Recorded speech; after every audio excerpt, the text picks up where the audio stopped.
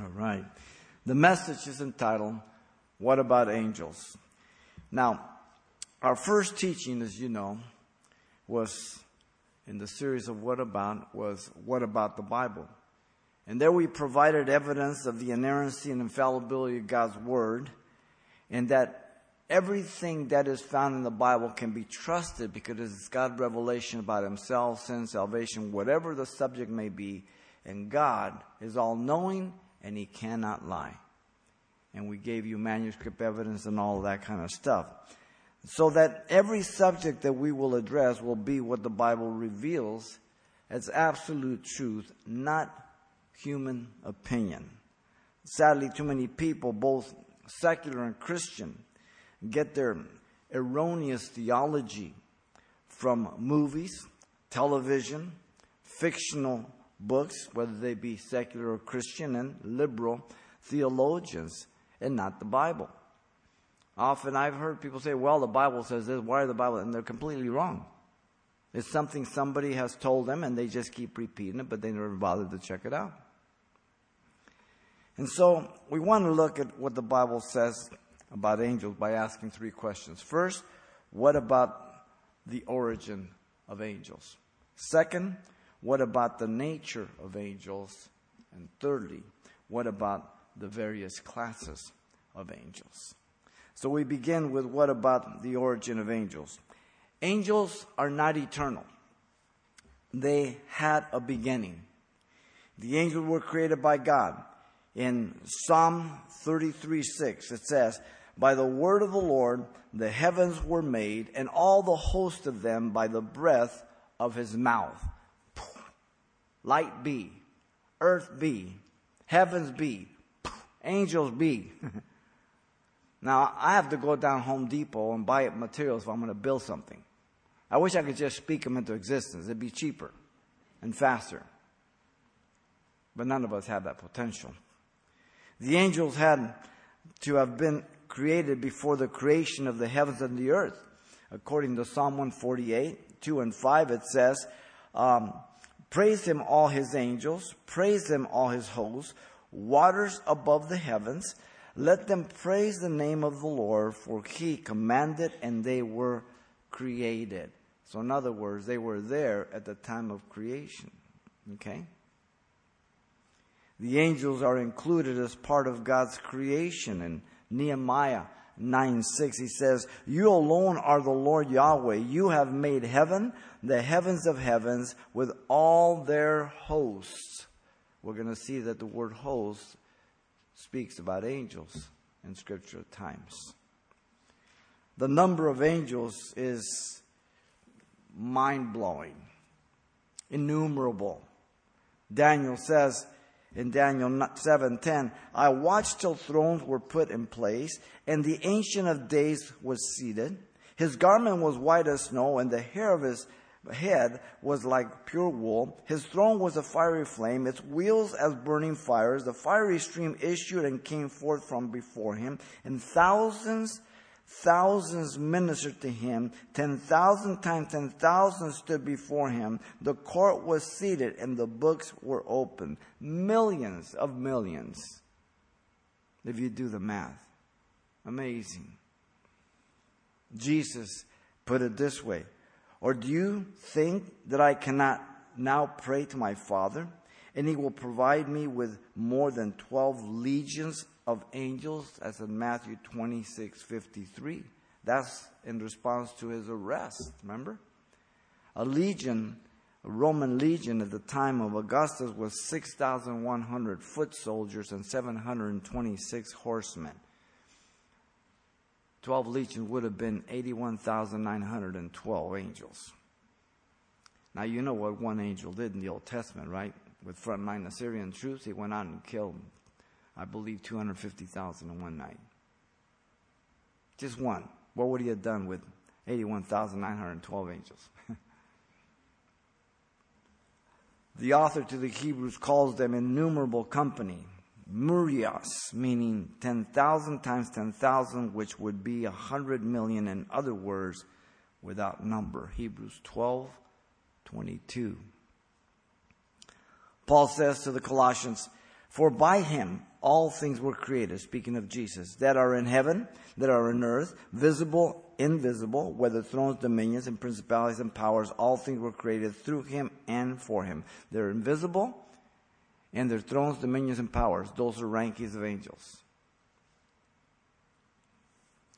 Angels are mentioned numerous times in the scripture, as you know. The word angel simply means messenger or an envoy, a representative, both in Hebrew, malach, and the Greek, angelos or achelos. Now, the word appears 285 times in the singular and plural from Genesis to Revelation. In the Old Testament, 94 times are in the singular and 13 times in the plural. In the New Testament, 79 times are plural and 99 times singular. That's a whole bunch of scriptures regarding angels. The two books that contain the word angel in both Old and New Testament, more than any other book of both Old and New, is in the Old Testament is the book of Judges, 22 times in the singular. That should be no surprise, since angels do God's bidding to help man. The book of Judges is the record of anarchy and bondage, as you know, as men called on Yahweh to deliver them, and he did, and then they would go back to bondage. And so the book of Judges has the most numerable accounts of angels. In the New Testament, it is the book of Revelation. Might be surprising to you, but it shouldn't be. 53 times in the singular, 23 times in the plural. This again is appropriate, being that it's the unveiling of Christ, the glorified Messiah, who's worshipped by angels. Chapter 4 and 5, the throne of God. The book of Revelation records the wrath of God poured out on the earth from the throne of God by angels, from chapter 6 to chapter 19. I mentioned that the word host is also used for angels. The word appears many times in the Old Testament for angels. The one in command of the angels is the Lord of hosts, the captain of the armies of heaven. This phrase appears in the Old Testament with great frequency. The Lord, the captain, the Lord of hosts, or the captain of the armies of heaven. The book that contains the phrase the most numerous are the books of Isaiah, Jeremiah, for it was the captain of the armies of heaven who was fighting against them in those two prophets, as he was calling them to repent from their wayward abandonment of Yahweh into idolatry. In Jeremiah, the phrase, the Lord of hosts, appears 6 times, but the Lord of hosts 50 times. So it deals with the one who is in control of the angelic armies, the one who is the commander, the one who has never lost a battle, the one who is the great general. No one can even think of defeating him. He knows everything. He cannot learn anything. He has all power. He's everywhere at the same time. How can you defeat someone like that? You can't. Powerful. 5 times in the Bible, angels are called sons of God. Genesis 6:2 and 4. Job 1:6. Job 2:1. And Job 38:7. Sons of God. There's a special title, the angel of the Lord, which is found many times in the Old Testament, but it is a reference to the pre-incarnation of Jesus Christ. The angel of the Lord, capital A, is found 50 times, and the angel of the Lord with a small a, which probably is not indicated for Jesus Christ, found 13 times. But it's a key title for the pre-incarnate state of Jesus Christ's appearance in the Old Testament prior to the New Testament. John says in the beginning of his gospel, John 1:1-3, he says, in the beginning God, was the Word. The Word was with God, and the Word was God. He was in the beginning with God. All things were made through him, and without him nothing was made that was made. So angels had a beginning. They are included in the creation of God at one point in time. God never created anything because he was lonely. God never created anything because he needed to fill some void. He lives outside of man's time domain. He needs nothing. He doesn't, he can't learn anything. We can't even understand to be in that state whatsoever. And so this is what the Bible teaches about the origin of angels. Second question is, what about the nature of angels? Angels are not glorified men, but distinct from man. In Matthew 22:30, Jesus said they are immortal. For in the resurrection, they or man neither marry nor are given in marriage, but are like the angels of God in heaven, not made for marriage. And so they don't need to propagate. They don't need, that's not their option. They're spirit beings, as we're going to see. So they're distinct from us. Okay? They are immortal. Completely. The book of Hebrews says this, for he has not put the world to come in which we speak in subjection to angels in Hebrews 2:5. But he put the world in subjection to man. He gave Adam and Eve the earth. He put them in the garden. He made the world for them. He's quoting there Psalm chapter 8, verse 4-6. Hebrews again says in chapter 2, verse 7, man was made a little lower than the angels. Okay? And again, he's quoting Psalm 8, 4-6 there. Now, little lower than the angels, distinct from the angels. Angels are more powerful than us, but they're not like us. They're separate and distinct from us. Hebrews 12:22-23 says, but you have come to Mount Zion, to the city of the living God, to the heavenly Jerusalem, to an innumerable company of angels, to the general assembly and church of the firstborn who are registered in heaven, to God the judge of all, to the spirits of just men made perfect. Innumerable company of angels, distinct from the firstborn registered in heaven, men and women who are born again. Distinct completely. Now, angels also are said to be spirit beings. Angels have no physical bodies or form like us. Psalm 104 says, who makes his angels spirits, his ministers a flame of fire. Yet, they are described with certain physical features at times, such as wings, feet, faces, etc., so that we can perceive exactly what God says about them.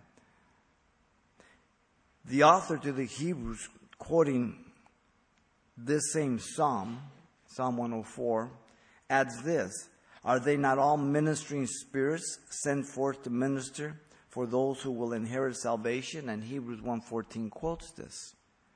So in other words, the angels God created have as their responsibility to do God's bidding in the service of God and man.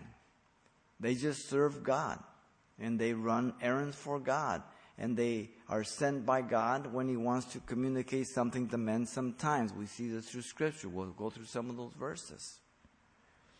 Angels appeared to Jacob, as you know, in a dream at Bethel when he had fled from his brother Esau. Genesis 28:12 says, then he dreamed, and behold, a ladder was set up on the earth, and its top reached to heaven, and there the angels of God were ascending and descending on it. So he saw this vision, this dream, up and down. As God sends angels to do his bidding, the psalmist declares, "Bless the Lord, all you his host angels, you ministers of his who do his pleasure." Psalm 103:21. Satan tempted Jesus to cast himself from the pinnacle of the temple by misquoting the scriptures about angels. Satan said to Jesus, "For it is written, he shall give his angels charge over you to keep you." You find this in Luke 4:10, quoting Psalm 91, verse 11 and 12. He misquoted. Listen to me carefully. Everything and anything and any time Satan has spoken, speaks, or will speak, it's always a lie. Always a lie. He's the father of lies. Jesus said he has never spoken the truth or will. Always a lie. "I have the power to give them to whoever I will." Liar. If the first three were false, why would I make that one true? He lies. When you as a parent know that your child is lying to you, and you're looking at him and you're asking him questions, and he affirms and stands on his lie, if you just look at him like this and say nothing, does that make what he said true because you didn't respond? That's a bigger rebuke. Silence. We both know it's a lie. There's no sense talking about it. Satan's a liar. Jesus responded, "You shall not tempt the Lord your God." Luke 4:12. Angels then served Jesus, as you know, after the 4 temptations. And he was there in the wilderness 40 days, tempted by Satan, and was with the wild beasts, and the angels ministered to him. Not before, but after. The 40 days and after the major temptations.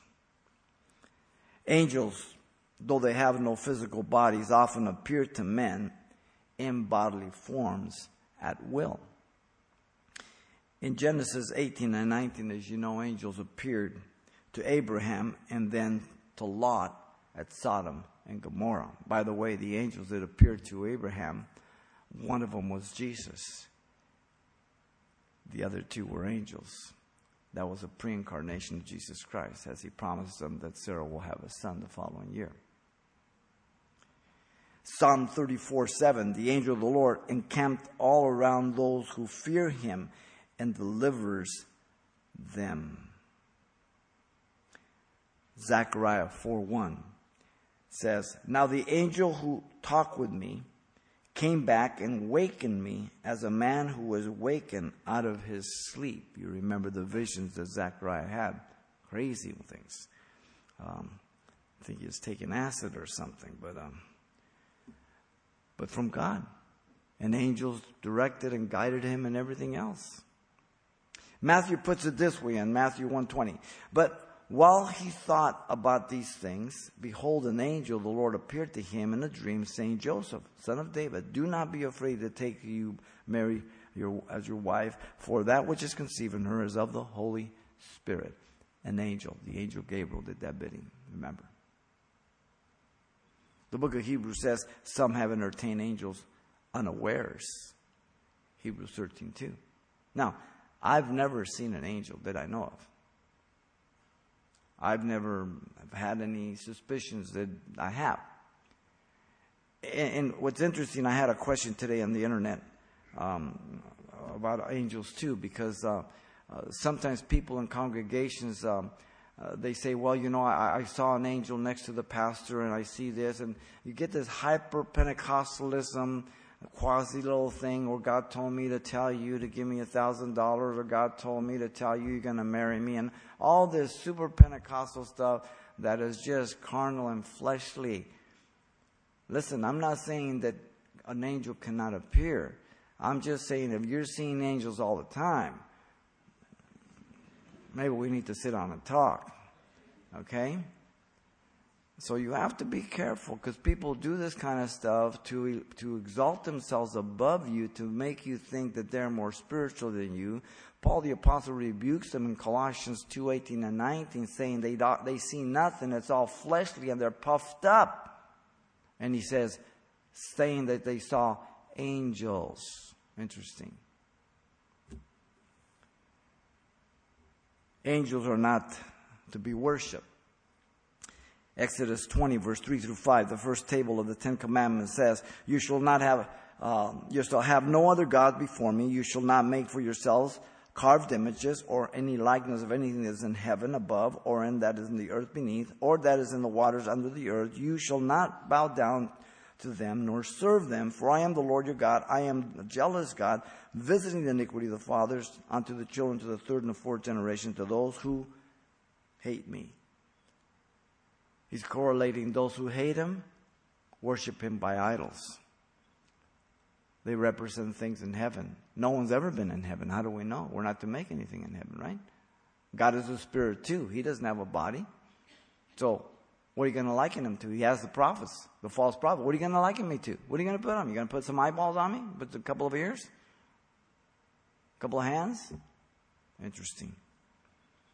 Paul warns the Colossians again that I just mentioned in verse 18. Let no one cheat you of your reward, taking delight in false humility and worship of angels, intruding into those things which he has not seen, vainly puffed up by the fleshly mind.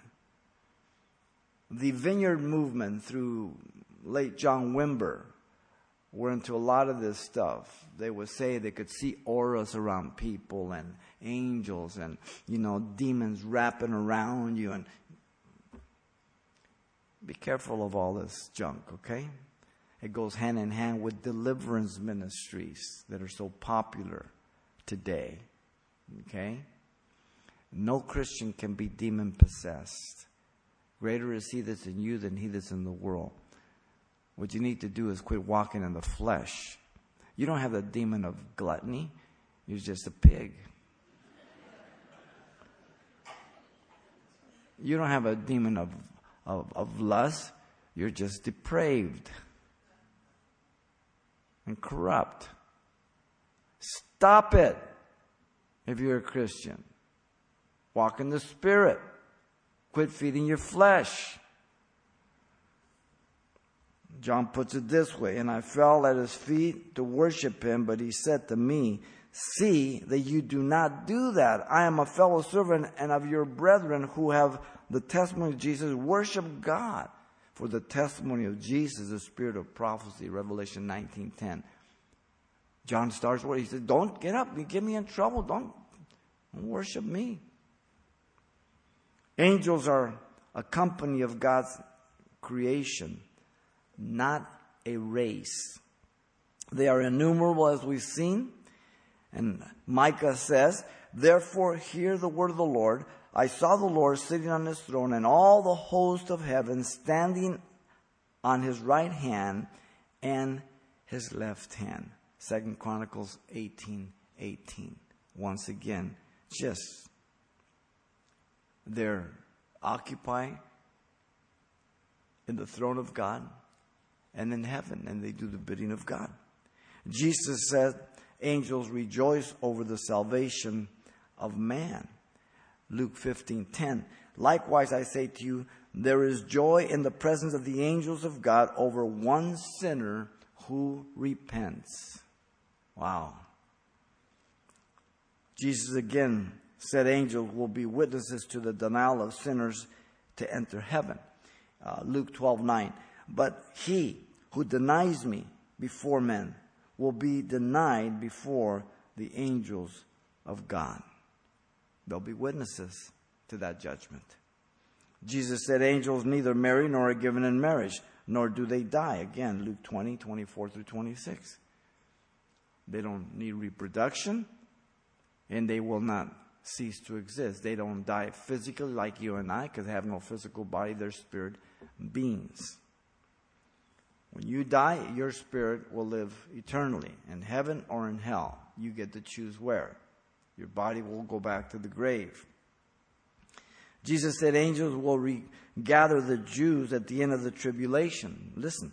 And when he will send his angels and gather together his elect from the four winds, from the farthest part of the earth, of the farthest part of heavens. Mark 13:27. God will use angels to regather that remnant at the end of the Jews.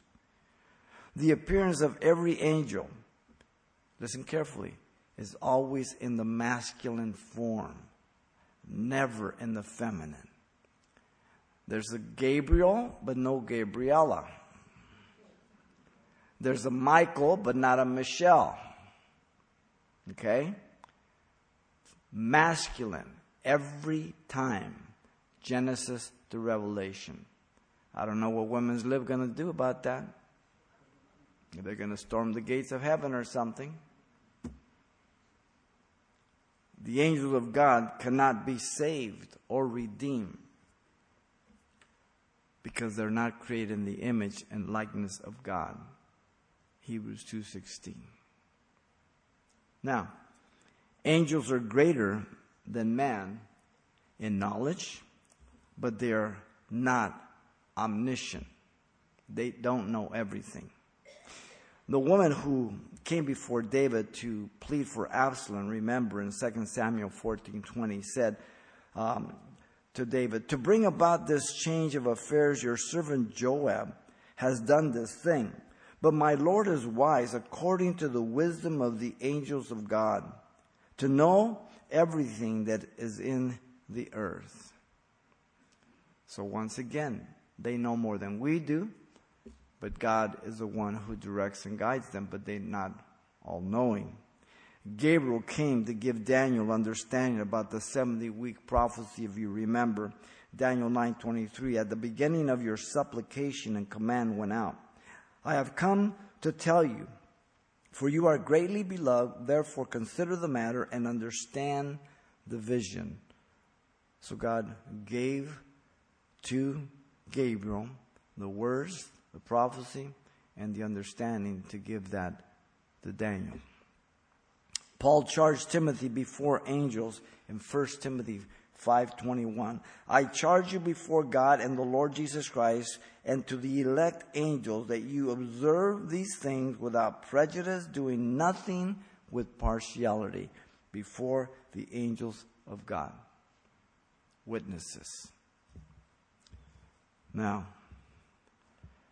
Peter tells us the angels intently stoop down to see the next things that God's going to do to his church.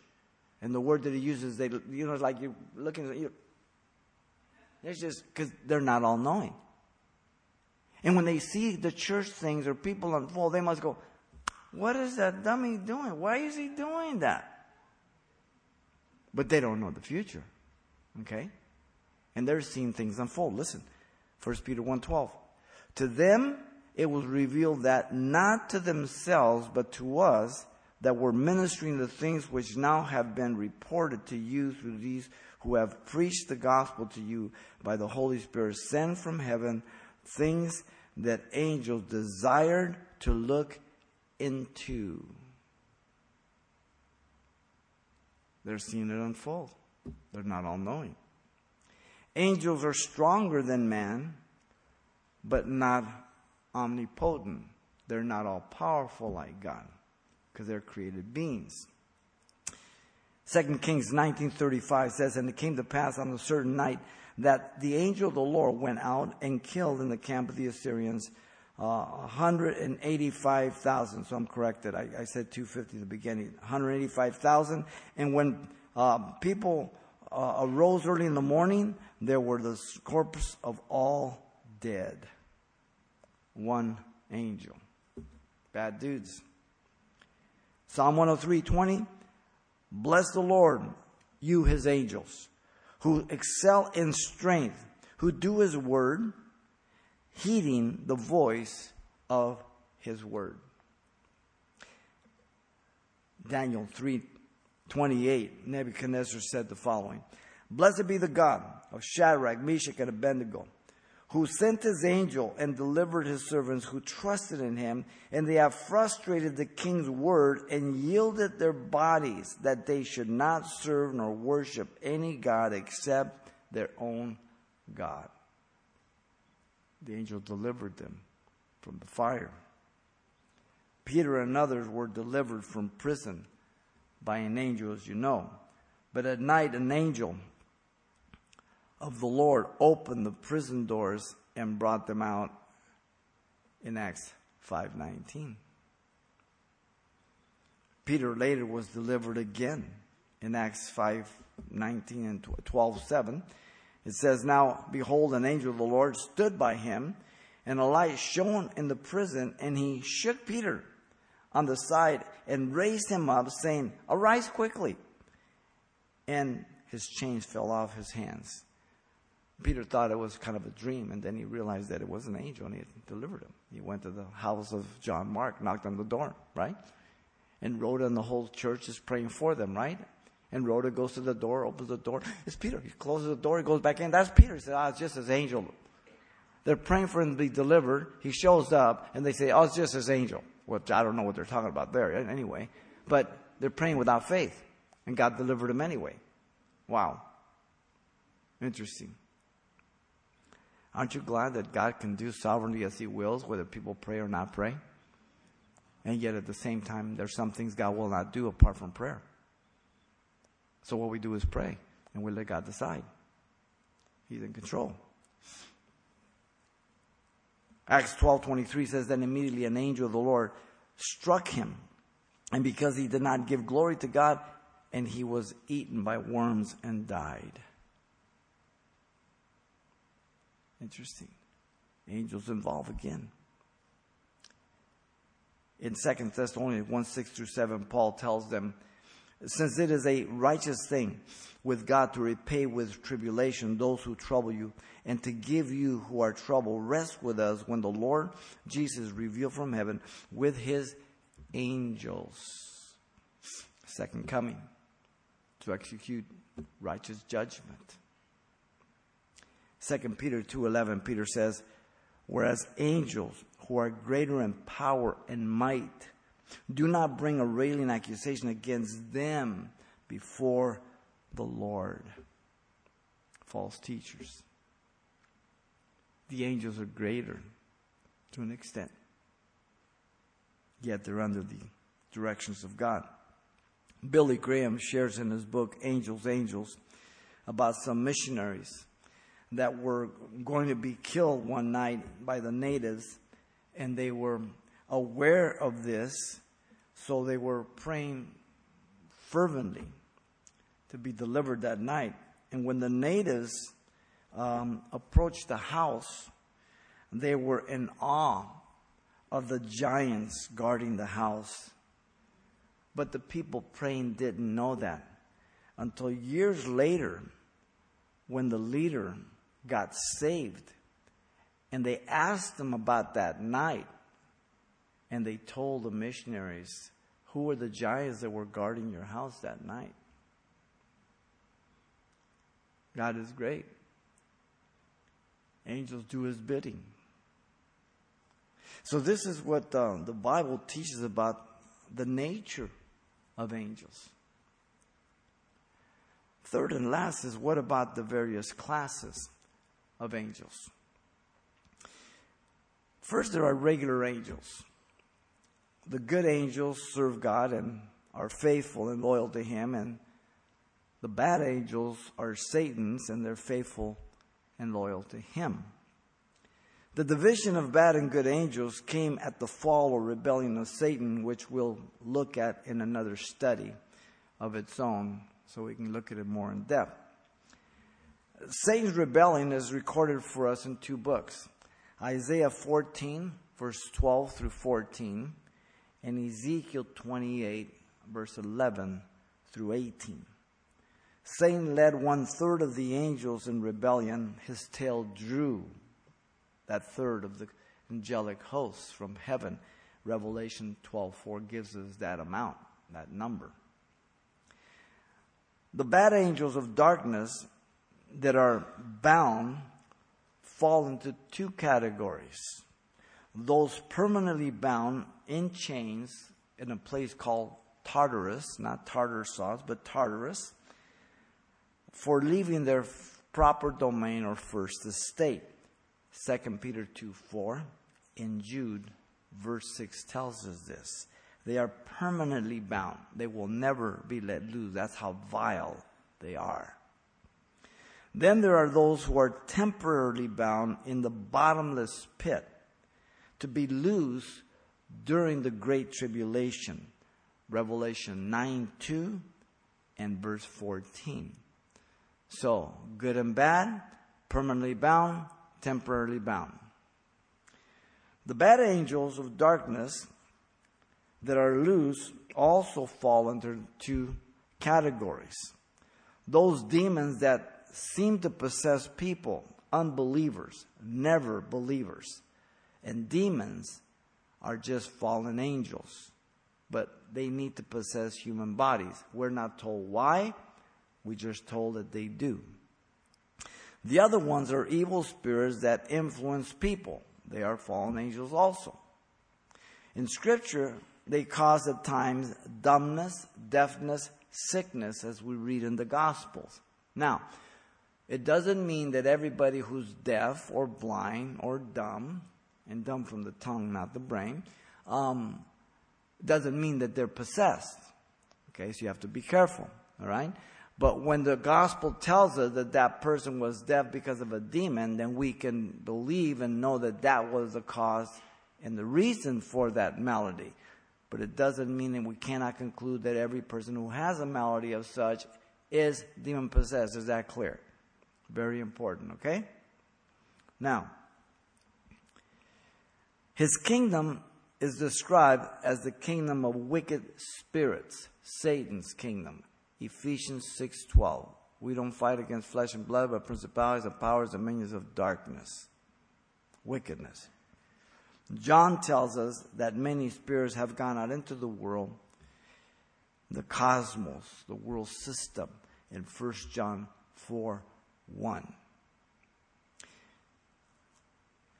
There are subdivisions in both good and bad angels.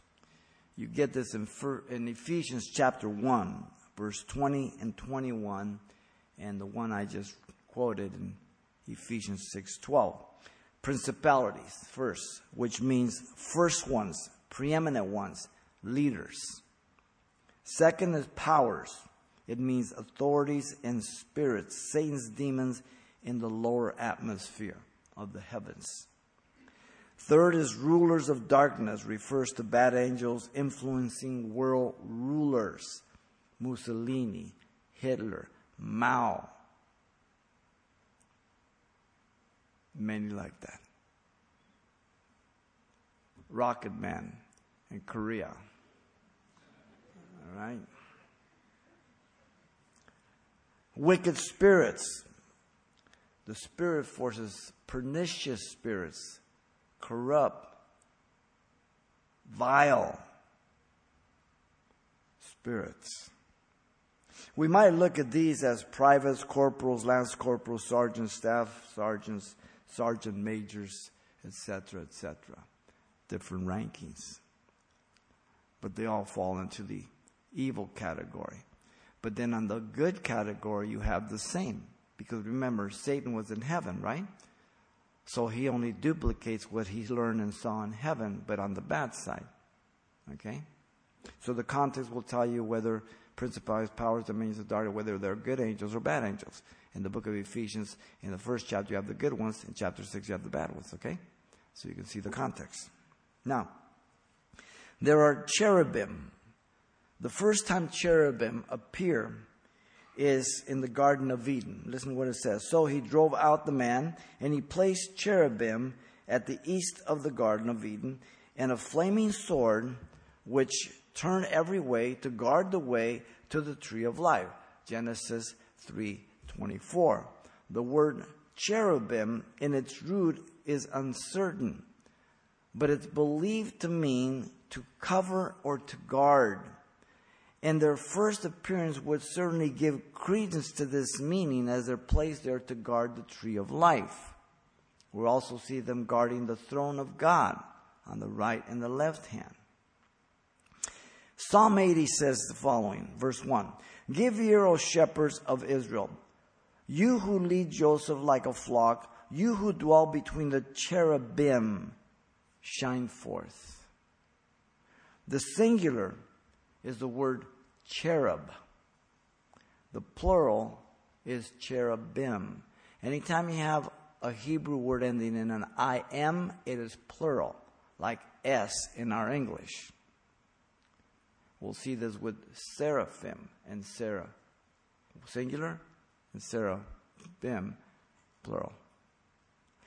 The cherubim also appear in the mercy seat of the Ark of the Covenant, remember. Exodus 25:19 through 20 says, make one cherub at one end and the other cherub at the other end. You shall make the cherubim at the two ends of it, one piece with the mercy seat. And the cherubim shall stretch out their wings above, covering the mercy seat and their wings, and they shall face one another. The face of the cherubim shall be towards the mercy seat. So this is the mercy seat. One's right here, one's right here. They're looking towards each other. The wings cross here, over here. They once again seem to be guarding the place of God's throne, where he would meet the high priest once a year on the Day of Atonement there over the mercy seat associated with God's justice. Exodus 25:22, the mercy seat. Cherubim were placed on the curtains of the tabernacle also, if you were with us in our study of Exodus. In Exodus 26:1, it says, moreover, you shall make the tabernacle with 10 curtains of fine woven linen and blue and purple and scarlet threads. With artistic designs of cherubim, you shall weave them. Cherubim were also found on the veil of the tabernacle to divide the holy place from the Holy of Holies. Exodus 26:31 says, you shall make a veil woven of blue, purple, and scarlet thread, and fine woven linen. It shall be woven with an artistic design of cherubim. Cherubim were placed in the temple of Solomon after the pattern given to him. The two-winged cherubs were seen in the tabernacle, the mercy seat. Exodus 25:19, one wing of the cherubim was 5 feet. The other wing of the cherubim was 5 cubits. 5 cubits and then 10 cubits from the tip to tip. 5 cubits is 7.5 feet. 10 cubits is 15 feet. Wing to tip. That's a big angel. You find it also in 1 Kings 6:24. Now cherubim also have 4 wings and are described in the vision of Ezekiel. So cherubim are described with 2 wings and 4 wings. The 4 wings are here in Ezekiel 1:5 through 6. It says, also from within it came the likeness of 4 living creatures. This is the vision of the throne of God. And this was their appearance. They had the likeness of a man. Each one had 4 faces, and each one had 4 wings. So cherubim have 2 wings or 4 wings. Okay? They had the face of a lion, the face of a man, the face of an ox, the face of eagle. Thus were their faces. Their wings stretched out upward. 2 wings of each one touched one another, and 2 covered their bodies. Ezekiel 1:11. Ezekiel 1:23 says, and under the firmament of their wings spread out straight, one towards another. Each one had 2, which covered one side, and each one had 2, which covered the other side of the body. Ezekiel 10:20. You go from chapter 1, he gets the vision, then he confirms it in chapter 10, what he saw. This is the living creature I saw under the God of Israel by the river Chebar, and I knew they were cherubim.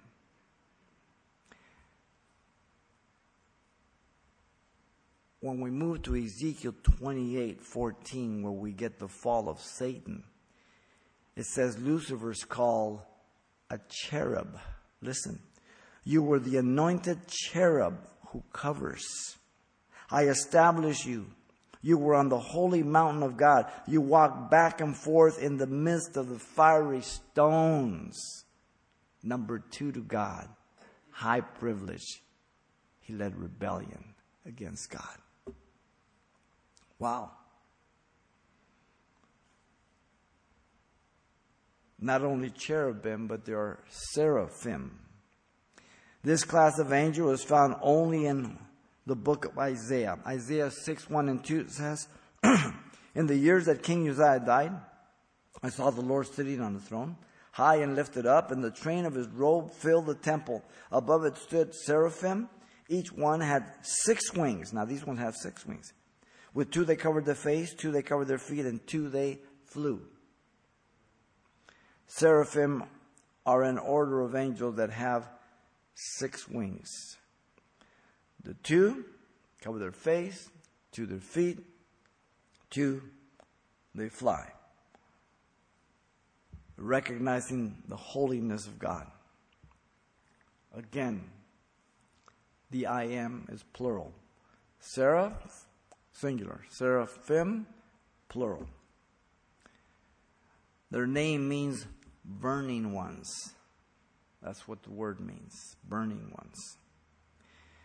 Isaiah 6:3-4 heard and saw with an understanding the worship of God of these seraphims. He says, and one cried to another, saying, Holy, holy, holy is the Lord of hosts, Captain of the armies of heaven. The whole earth is full of his glory. And the posts of the door were shaken by the voice of him who cried out, and the house was filled with smoke. Holy, holy, holy. The seraphim seem to be related to the worship of God in his holiness, repeating 3 times here. Throughout the scriptures we read, holy, holy, holy. Never holy, holy 2 times. Never holy, holy, holy, holy 4 times. But 3 times. When the angels are saying it. The pattern, without doubt, has to be related to the Trinity of the Godhead. 3 times. The seraphim declare that the entire earth is filled of his glory, notice. The vision seen by Isaiah, the prophet that we just read, and the angelic host is interpreted for us by John, the beloved, in John 12:41, as he tells us that Isaiah saw Jesus. And he quotes verse 5 directly of Isaiah 6. That what Isaiah saw is that he saw Jesus. The New Testament interprets the Old, not the reverse. Okay? It's progressive. In Revelation, the New Testament is the fulfillment. The New interprets the Old, always. Now, Isaiah 6:6-7, the vision consecrate Isaiah's life here. And the mediator used to purify Isaiah's unclean lips, it was a seraph who dwelt in the presence of the holy God. The seraph flew and took the live coal with tongues from the altar of God in heaven. The tabernacle, remember, was a pattern of the throne of God in heaven. So when you look at the tabernacle, that's a pattern of the altar in heaven. If you look at Revelation chapter 4 and 5, if you look at that, you'll see the altar down in the tabernacle. God told Moses, make sure you make it exactly after the pattern I give you, because of the shadow and type of the things in heaven. The incense altar stood before the veil of the Holy of Holies in Exodus 30, verse 7. John saw that it represented the prayers of the saints in Revelation 5:8. So cherubim, seraphim. Then there are archangels. The term appears twice in the Bible. When the Lord returns for his saints, in 1 Thessalonians 4:16, it says, "For the Lord himself will descend from heaven with a shout, with the voice of the archangel, the trump of God, and the dead in Christ will rise first." The voice of the archangel. Doesn't tell us which one. It just says archangel. When the body of Moses was being disputed over, Jude verse 9 says, "Yet Michael, the archangel, in contending with the devil when he disputed about the body of Moses, dared not bring against him a reviling accusation, but said, 'The Lord rebuke you.'" Michael is the only one who's called an archangel. We don't know anybody else. There may be, but we know only Michael is called an archangel. The term archangel means chief of angels. Michael has his own angels under his own command. Listen to Revelation 12:7. "And war broke out in heaven. Michael and his angels fought with the dragon, and the dragon and his angels fought." So archangels up there. Michael is called the Prince of the people of Israel, the chief and great prince. He's the defender of Israel. Daniel 10:13, 21, and chapter 12, verse 1. Many believe perhaps Gabriel is also an archangel, but it's never stated. He is portrayed as the angel of good news, the angel with the big mouth. He's always sharing good news. Daniel said in Daniel 8:16, "And I heard a man's voice between the banks of Ulai, who called and said, 'Gabriel, make this man understand the vision.'" Again, Daniel tells us in Daniel 9:21, "Yes, while I was speaking in prayer, the man Gabriel, whom I had seen in the vision at the beginning, being caused to fly swiftly, reached me about the time of the evening offering." In Luke 1:19, Gabriel was sent to Zacharias regarding the birth of John the Baptist, as you know. And it says, "And the angel answered and said to him, 'I am Gabriel, who stands in the presence of God, and was sent to speak to you and bring you these glad tidings.'" Good news. Gabriel was also sent to Mary, as you know, the cousin of Elizabeth. Now in the 6th month, the angel Gabriel was sent by God to a city of Galilee named Nazareth. Luke 1:26. So Gabriel shares good news all the time. Some even believe that perhaps at one time Lucifer was an archangel. And so they suppose that maybe the 3 archangels correspond to the Trinity: Michael, Gabriel, and Lucifer. Lucifer comes from light, shining. The word in Spanish, luz, is light. That's the root. Okay? Same thing. But again, that's just speculation. All we can do is what we know. Michael's the only one called an archangel. Gabriel's the big mouth. He gives the good news. Okay?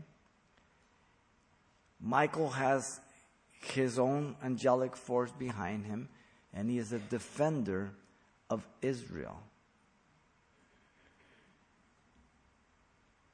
Paul said to the men on the ship, if you remember in Acts 27, 23 and 24, when that storm and everything, he says, "For there stood by me this night an angel of God, to whom I belong and whom I serve, saying, 'Do not be afraid, Paul. You must be brought before Caesar, and indeed God has granted you all those who sail with you.'" So God used angels in the Old Testament. He used angels in the New Testament. And I believe God uses angels today. I've never seen one. I've never been cognizant that the one talking to me was an angel. I never have. But I'm sure God does use them because the book of Hebrews tells us that, okay? But once again, be careful of those who are always seeing angels. Because, Santana sees angels all the time when he does concerts, you know what I mean? He worships angels. That's an occult, okay? Now, Paul already told us not to worship angels, right? The angel told John, hey, don't worship me, get me in trouble. Worship God. And so, as we search the scriptures, then we can be sure what God says about angels. What they are. What their function is. The categories. And so this is what the Bible teaches about the various classes of angels. It's interesting. See, all this stuff that we've looked at, there is no way we could ever know and be certain that it's true unless God revealed it to us. The only way we know that. And so we can be absolutely sure regarding these three biblical truths about angels.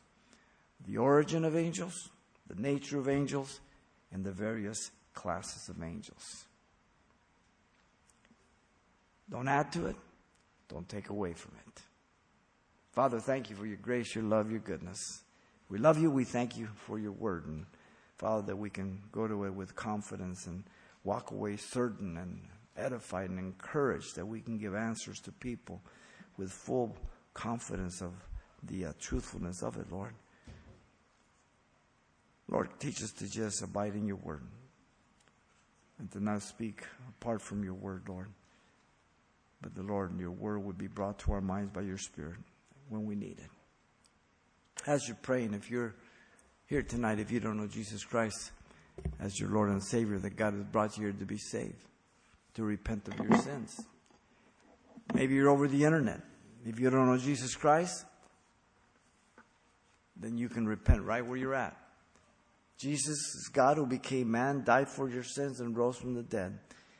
And that rising from the dead, he guaranteed the forgiveness of your sins, the payment of those sins, that he can forgive you and make you whiter than snow and give to you eternal life. But you get to choose whether you believe God what he says or whether you don't. If you believe him, then you're exercising biblical faith. You believe the revelation of God, and you can call upon what he said you can call upon. And if you see yourself as a sinner, it's a miracle of God.